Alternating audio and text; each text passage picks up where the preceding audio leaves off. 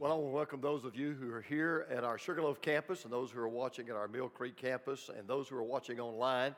We are really glad to have you with us. We are one church in two locations. We've got another campus about 20 minutes away from here, and I'd like to encourage you to visit the campus closest to you and see what God is doing in our great church. We have been in a series, if you're just joining us for the first time, we have been in a series that we've called Stumped.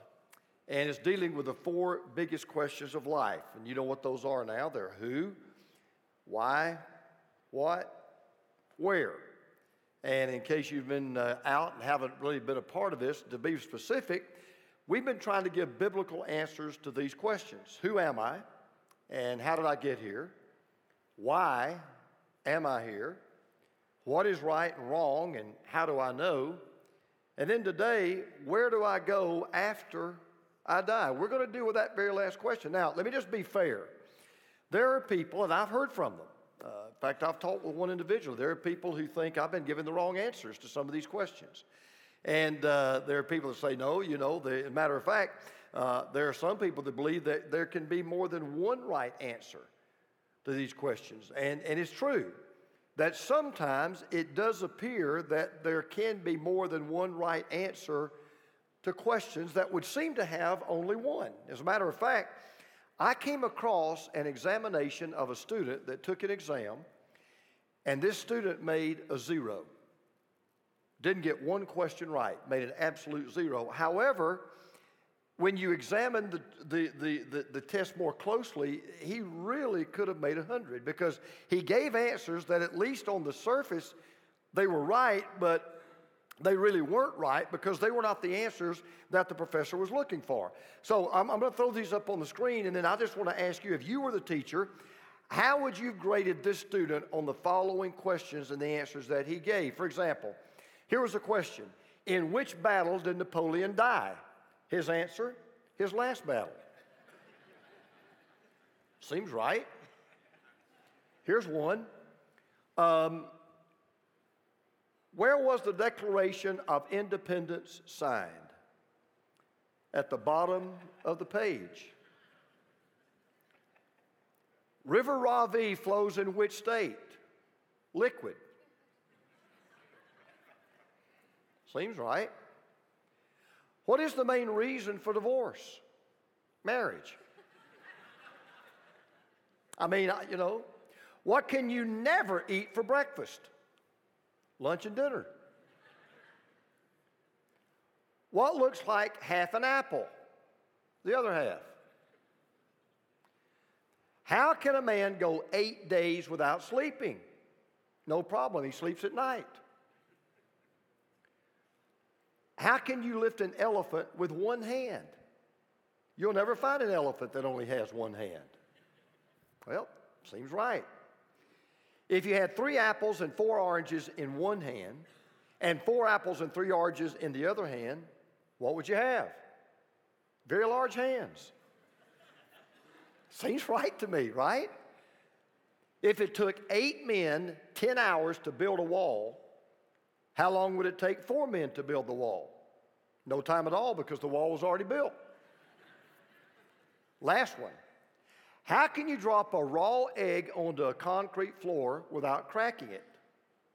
Any way you want. Concrete floors are very hard to crack. Now, you have to at least admit this student gave what appeared to be right answers.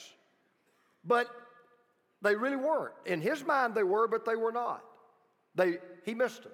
In other words, this student was stumped, didn't even know it. He didn't have a clue. He was clueless, and yet thought he was. Now, the where question that we're asking this morning actually begs a question. Because before you can answer the question, where do I go after I die, you actually have to ask a prior question that was asked thousands of years ago by a man by the name of Job. Job asked this question: if someone dies, will they live again?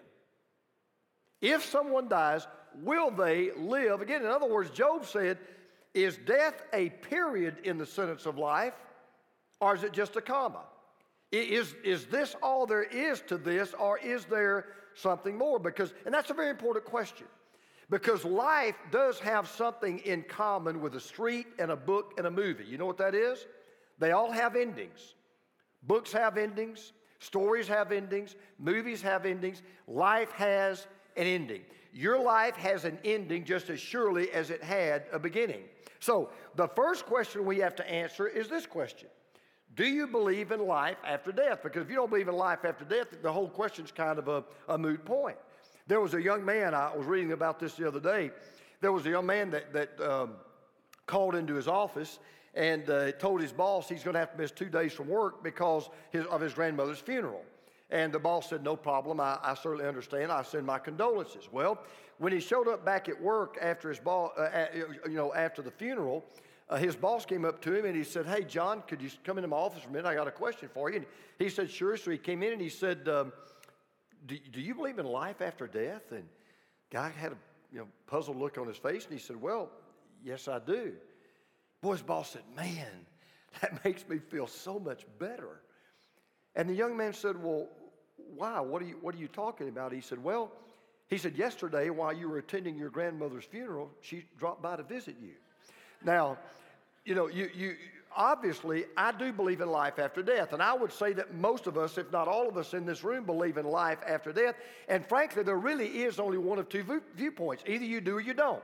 Either you believe that when you die, that's it, that's the end, you just kind of go into nothingness, or you do believe there's something else after this life. Now, whether you do or whether you don't, here's the point. Even if you do believe that there's life after death, there's a big difference in opinion of what happens after death if you believe that life continues. What I want you to understand is the only stark choice is that either this life is all there is or there's something more. Now, let me just say this in passing. If you hold to this purely materialistic, secular view that this life is all there is no life after death, I want you to understand what you're saying you really believe. Because there are a lot of people who want to believe, in fact, I think there are a lot of people who even hope that there's nothing after this because they don't want to be accountable to a God. They don't want to have to answer for what they've done. They want to feel like they are the master of their fate, they're the captain of their ship. So they're just fine if nothing else takes place, and when we die, that's the end. But if you happen to believe that, or if you know somebody happens to believe that, they need to understand what they're really saying.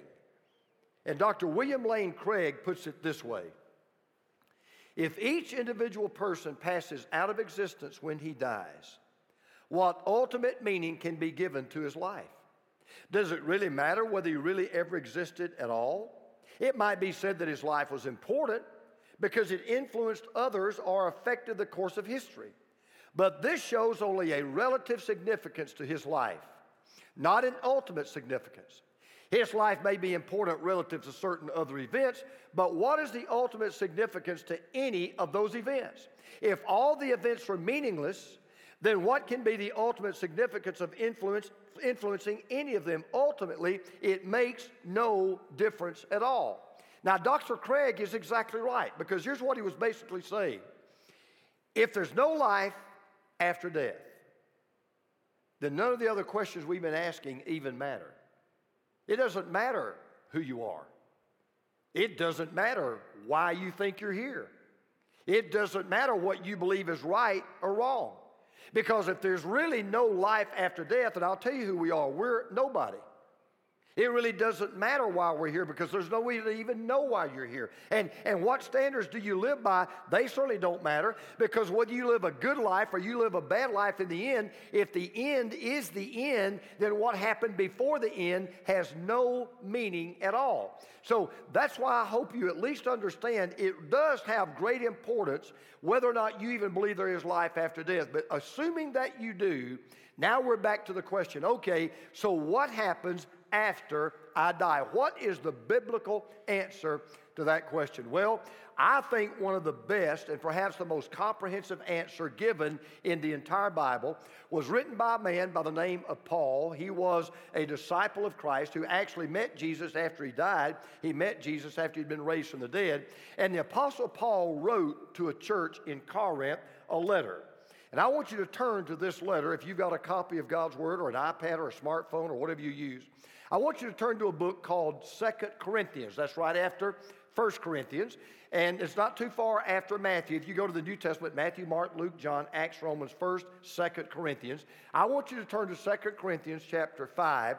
And what I want to do is I want to share with you what I believe Paul wrote and why I believe that it is the best explanation that I can find of the reality of what happens after we die. I think what Paul said, when I think you'll see, best fits the reality of both life and death, what happens when we die and where we go after we die. Because the first thing he states is very obvious. All right, first thing he tells us is this: we're going to die physically.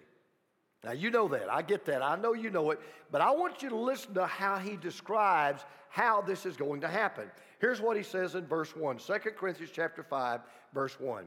For we know that if the tent that is our earthly home is destroyed, we have a building from God, a house not made with hands, eternal in the heavens. Let me just show you this.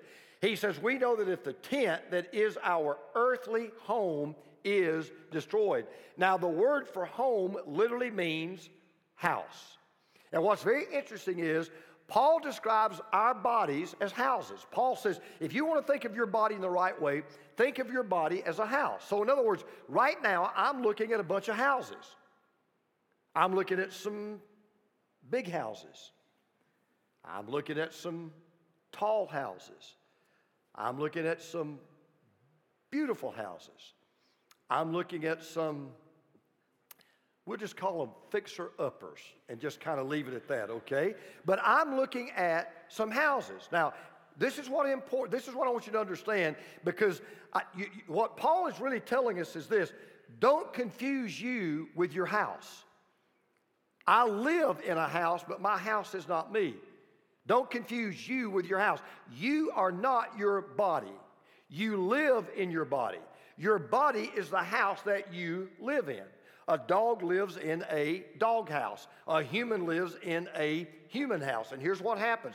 You move into your house when you're born, and you move out of the house when you die. It's just a house. See, in a real sense, people don't get sick. Bodies get sick.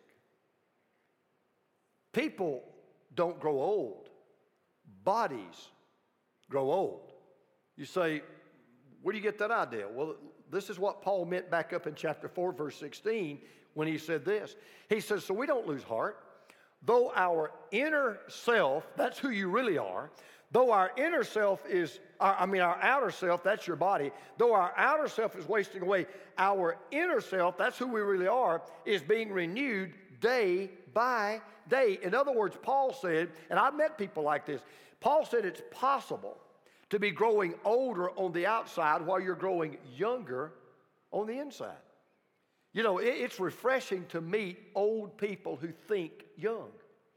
It's refreshing to see people who say, I do not let my physical age dictate my mental attitude. I just don't do that. Paul said you can do that. It's possible while your outer body or outer spirit is wasting away, your outer self, for your inner self to be renewed day by day. Now, Paul refers to our outer nature or our body. He says it's wasting away. You know what that word wasting away literally means? It means to decay.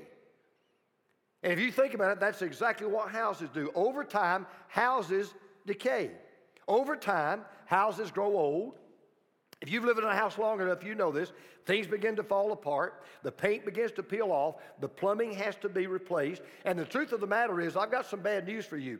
You can repaint your house. You can refinish your house. You can refurbish your house. You can strengthen the hinges. You can replace the doors. But the house that you live in is going to decay. Now, that raises a question. You say, well, why did God build decay into our house? Why in the world would God put us into a body that is actually dying from the moment it's born? Real simple. Because this body was never meant to be our final house. This body was never meant to be our final home. See, God never wants us to be totally at home in this home because this home is not our home. I will say that again. God never ever wants us to be totally at home in this home because this home is not our home. Your body has an expiration date. Your soul has a moving date. One day, God's going to say to your body, done with you, don't need you anymore, you're done, you're finished, your body's going to expire, and God's going to say to your soul, time to move out. We're going to be evicted from this house. We're going to have to move out. We are going to die. That's exactly what Paul tells us. He says we are going to die physically. Now, so far, you say, okay, haven't told me anything. I haven't, heard, didn't tell me anything I didn't know. I've never actually thought about my body as a house. That kind of makes sense, and my body's decaying, and the plumbing goes bad, and the doors are falling apart, and, I get all of that, okay? You got medicine for those things, by the way, all right? But listen, he says we're going to die physically. But then he tells us this. He says we're going to exist supernaturally. We're going to die physically, but we're going to exist supernaturally. Now we come to the big question. You say, okay, so when my heart takes its last beat, and when my lungs takes its last breath, and when my eyes see no more, when my ears hear no more, when my mouth speaks no more, at that moment, when everything shuts down, and I've moved out, what happens? Now here's what I want you to stay with me because it gets a little deep. Two things are going to happen, not just one, two things. Now, one is going to happen immediately. The other is going to happen ultimately. Now, what I want to do is I want to take them in reverse order. I'm not going to do what happens immediately first. I want to do what happens ultimately because that's what Paul takes us to first. Here's what Paul says. He said, when this tent, when this house decays, when this house falls apart, when this house collapses, we have a building from God, a house not made with hands, eternal in the heavens. Now, what Paul is talking about there is our resurrection body, our brand new body. So here's what he's been telling us. He said, while you're here, your body is an earthly house. But on the other side of eternity, it will be an eternal home. This body is mortal. That body is immortal. This body is vulnerable. That body will be invincible. This body can get sick and die, but that body will be forever healthy and will live for eternity. This body, he says, this house is not going to be man-made, it's going to be God-made. It's not going to be a natural body, it's going to be a supernatural body. So he goes on to say this in verse 2. He said, for in this tent we groan, longing to put on our heavenly dwelling. In other words, what Paul said is, as you get older and your body begins to fall apart and you have trouble with the plumbing and your eyesight begins to go or your hearing begins to go and the decay starts to set in, and we all know this. Physically, we all wish we were 25 again. Maybe not in life, but physically, we all wish we were back in that day, those of us who are older. You wish you were back in that day when you didn't have all the aches and you didn't have all the pains and you didn't have all the medical bills and you didn't have all the physical problems. And Paul said, I get it. We groan. We're looking forward to having a brand new body that's not subject to all this. And he said, this is the problem. This body is that he's talking about here, this body is not made on earth, it's made in heaven. And our new body will not be subject to physical laws, it will be subject to heavenly laws, which means it will no longer be bound in the chains of mortality. We're going to have a body that sin cannot corrupt and death cannot kill. I mean, you think about this. Can you imagine a body where there'll be no need for checkups because it'll always be healthy? A body where there's no need for exercise because it'll always be strong. No need for medicine because it will always be well. No need for beds because it will always be rested. Now, I realize when I get into this kind of territory, I just open up a Pandora's box of questions, and you're probably asking them right now. You're probably thinking to yourself, well, hey, can I ask a question? So what's my new body going to look like? What is my new body going to feel like? What color will it be? What texture will it have? And will I look like I look now? I have a 3-word answer for all those questions. I don't know. The Bible doesn't tell us. I don't know. here's the one thing that I do know. Whatever new permanent body we will be given, you will be totally happy with it. You'll be absolutely, completely satisfied with it. You'll never even think about having plastic surgery. I mean, you're going to have a body, you're going to say, hey, no need to Photoshop, no need for touch-ups, no need for makeup, no need for Botox. This new body is going to be tailor-made, custom-fitted, crafted by God, absolutely perfect. Now, that is ultimately what's going to happen when we die. When Jesus comes and we're all together with Him, that's what's going to happen. But that doesn't really answer the big question. Here's what we all want to know. I want to know at the exact moment when my eyes close the last time. I want to know at the exact moment when I breathe my last. I want to know at the exact moment when the doctor says, he's gone, she's gone. What happens at that exact moment? Here's what Paul says. He says, we're going to live eternally. We're going to die physically. We're going to exist forever supernaturally. But at the moment that we die, we're going to live eternally. Now, let's answer the question. So, what happens the moment that I die? What can I expect? What can I really expect to happen? Well, Paul leaves no doubt, because now Paul's going to tell us immediately what happens when we die. And by the way, when I talk about we, I'm talking about those of us who know Christ. I'm talking about those of us who've given our lives to the Lord Jesus Christ. Those of us who have a personal relationship with Christ. He said, this is what happens the moment that we die. We're down in verse 6. So we are always of good courage. Why? Because we know that while we are at home in the body, we are away from the Lord. Let me just stop right there. What he's saying is, when you're at home in the body, you're not at home. When you're at home in the body, you're not at home. Because remember what I said, this home was never meant to be our home. So he says, while we're at home in the body, we are away from the Lord, for we walk by faith, not by sight. Yes, we are of good courage, and we would rather be away from the body and at home with the Lord.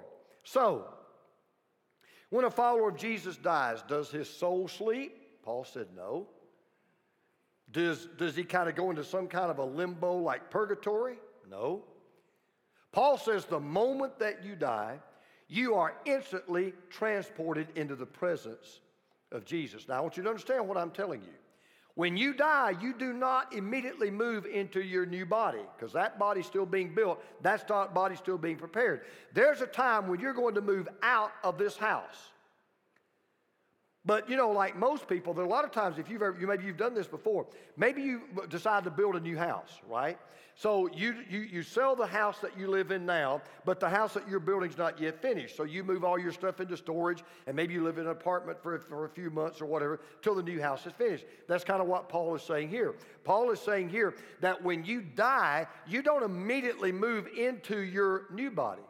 There's a time you move out of this house, but you don't yet move into your new house. But why is that? Because everybody's going to get their new house at the same time. Everybody's going to move into their new house at the same time. But after death, Paul says, our spirits go into the presence of God. By the way, that shouldn't surprise you, and you already ought to know that, because that is exactly what happened with Jesus. You remember when he breathed his last on the cross? You remember one of the things that he said? He said, Father, into your hands I commit my, what's that word? Spirit. He didn't say, Father, into your hands I commit my body. Why didn't he? Because his body was still on the cross. He committed his spirit. You remember what Jesus said to the thief on the cross? He said, truly I say to you, today you will be with me in paradise. Well, his body wasn't going to be with Jesus because his body died that day. His body was buried that day. He said, you're going to be with me. Now, your body won't be with me, but your spirit is going to be with me. You know, Woody Allen famously said, I'm not afraid to die. I just don't want to be there when it happens. Now, in a way, he's right. So what do you mean? Let me give you an illustration. One of these days, this house that you see is going to collapse like a house of cards. I had a professor at Southern Seminary, funny guy, and I loved him. He's an Old Testament professor. His name's Dr. Clyde Francisco. Dr. Francisco was a great, great professor, and one of the best professors I ever had. One of the most popular professors. Dr. Francisco was preaching in a church. This is years after I left the seminary. Dr. Francisco was preaching in a church, and he said this, and I'm paraphrasing, but he said, "I could think of nothing better than to die right now preaching about Jesus on this platform and drop dead." Right there on the platform, drop dead. One of these days, this house of mine is going to collapse like a deck of cards. Now, here's the good news. I won't be there when it happens. If I were to drop dead like Dr. Francisco did, if I were to drop dead walking, Paul said, your spirit will be with Jesus before your body hits the ground. You know, as you know, my mom died this year. What gave me such great comfort when I went to the funeral home was, and I looked into the casket, what gave me such great comfort and realized, well, that's not my mom. My mom's not there. That's the house. Mom's gone. Mom is out of there because it is impossible to bury a follower of Jesus. When we took her to the gravesite up in Gainesville, we didn't bury her body. We didn't bury her. We buried her body. And so I could look into that casket and you know, frankly, it didn't even really look like Mom to me, even though they did a great job. It didn't even look like Mom to me. But just looking at that casket, I realized I'm not looking at her. She was with Jesus. I mean, the moment you die, Paul said the instant you die, you go into the presence of the Lord. There was a man one time who died, and his name was Mr. Pease. And on his tombstone, they wrote these words. They said, beneath these clouds and beneath these trees lies the body of Solomon Pease, but this ain't Pease, it's just the pod. Pease shelled out and went to God. And that's exactly what happens. That's exactly what happens. We just shell out. The pod's left behind. We go to be with the Lord. It's like a pastor said about a guy one time at his funeral. He said, that's just the shell, the nut has departed. And that's exactly what happens. You absolutely go to be with the Lord. And that's why Paul says you should never fear death. Because listen to what we read now in verse 5. Listen to this. He who has prepared us for this very thing is God. Now watch this.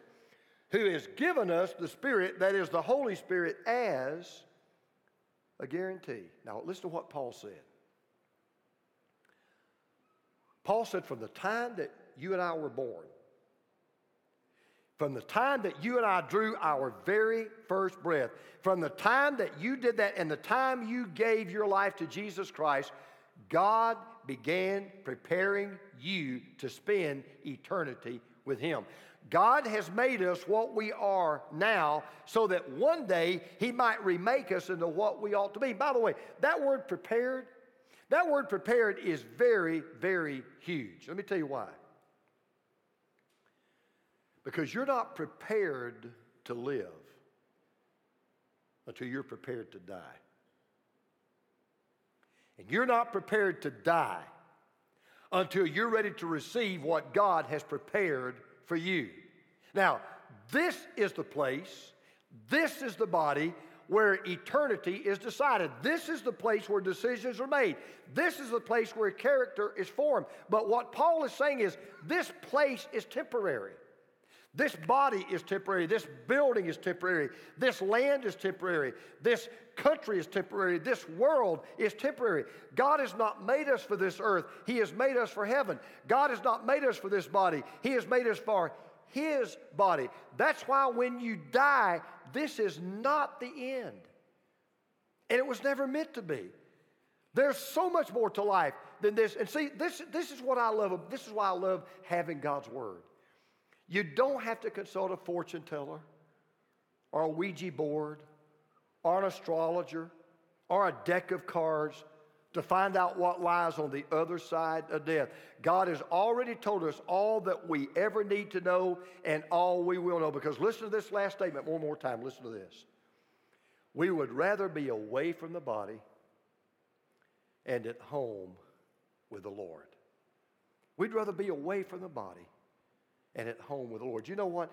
That's one of the ways you can know you're truly a child of God. When you can honestly say, you know, deep, deep down, I really would rather be away from the body and to be at home with the Lord. One of the questions I've been asked, I guess ever since I became a pastor, people ask all the time, so where is heaven? You know, we tend to look up, you know, then that's kind of a biblical way to do it. You know, when you think about hell, you look down, right? When you think about heaven, you look up. And so people sometimes say, do you really believe heaven's, you know, up there, out there, you know, wherever? I can tell you exactly where heaven is. I know the exact location. Heaven is where Jesus is. That's where heaven is. See, here's where we get hung up. People get, you know, we look at these streets of gold and we look at these pearly gates. We look at all this, and I want you to get this in your mind. It's not the streets of gold that make heaven heaven. It's not the pearly gates that make heaven heaven. It's not even all the people that have already gone to heaven that makes heaven heaven. What makes heaven heaven is Jesus. Wherever Jesus is, that's heaven. Everywhere Jesus goes, that is heaven. And Paul said, when we die, the moment we draw our last breath, Paul said, even before that breath gets out of your mouth, your spirit will go to be with Jesus. Years ago, in my former church, I pastored this sweet couple. Some of you will know their name. I won't call their last name, but their name was Henry and Elaine. Sweet couple. Kind of a very soft-spoken, one of those kind of couples that kind of was always in the background. They were always there. They're always faithful. They were when the door of the church was open. One of those, you know, just sweet people. Very supportive, but just, you know, didn't speak a lot, didn't say a lot, but just very, very, very kind people. Well, Henry became terminally ill with cancer. And it was a hard death, and in his last days, he kind of went into a semi-comatose state. He would kind of be in and out, and even when he was in, he really wasn't even in. He really didn't communicate well, and he didn't talk at all. So there were several days there that even the nurses told Elaine, I'm not even sure if he can hear you or not, but you can try, you can talk to him, because you never know whether he can or not. We don't know. Well, she was really hoping that Henry would say something to her one more time before he died, but it didn't look like that was going to happen. And the nurses had even said to her, you probably have said your last word to Henry. Well, just before he died, he rallied. And Elaine said he was laying there in the bed, and he said all of a sudden he just opened his eyes like he'd been asleep, just opened his eyes, and he said he was looking right at Elaine. And she kind of leaned over. He couldn't talk very loud, and he said something, and she said, Henry, what did you say? He said, Elaine, I've been talking to Jesus. She said, really, Henry? What did he say? And these were his last words. He said, Elaine, he just told me, Henry, I'm going to take you home. And that's exactly what happened. And one of these days, that's what's going to happen to us. We don't know when, don't know where, don't know how. But one of these days, it might even be in an instant of a second, of a millisecond, of a moment. Jesus is going to say to us, James, Pete, Chris, Larry, Mike, I'm going to take you home. This is not your home. I'm your home. And I am coming to take you home. And you see, to a believer, that's what happens every single time. Because thankfully, because of the Word of God, we can always know that with Jesus, death is never the end. It's just the beginning. Let's pray together.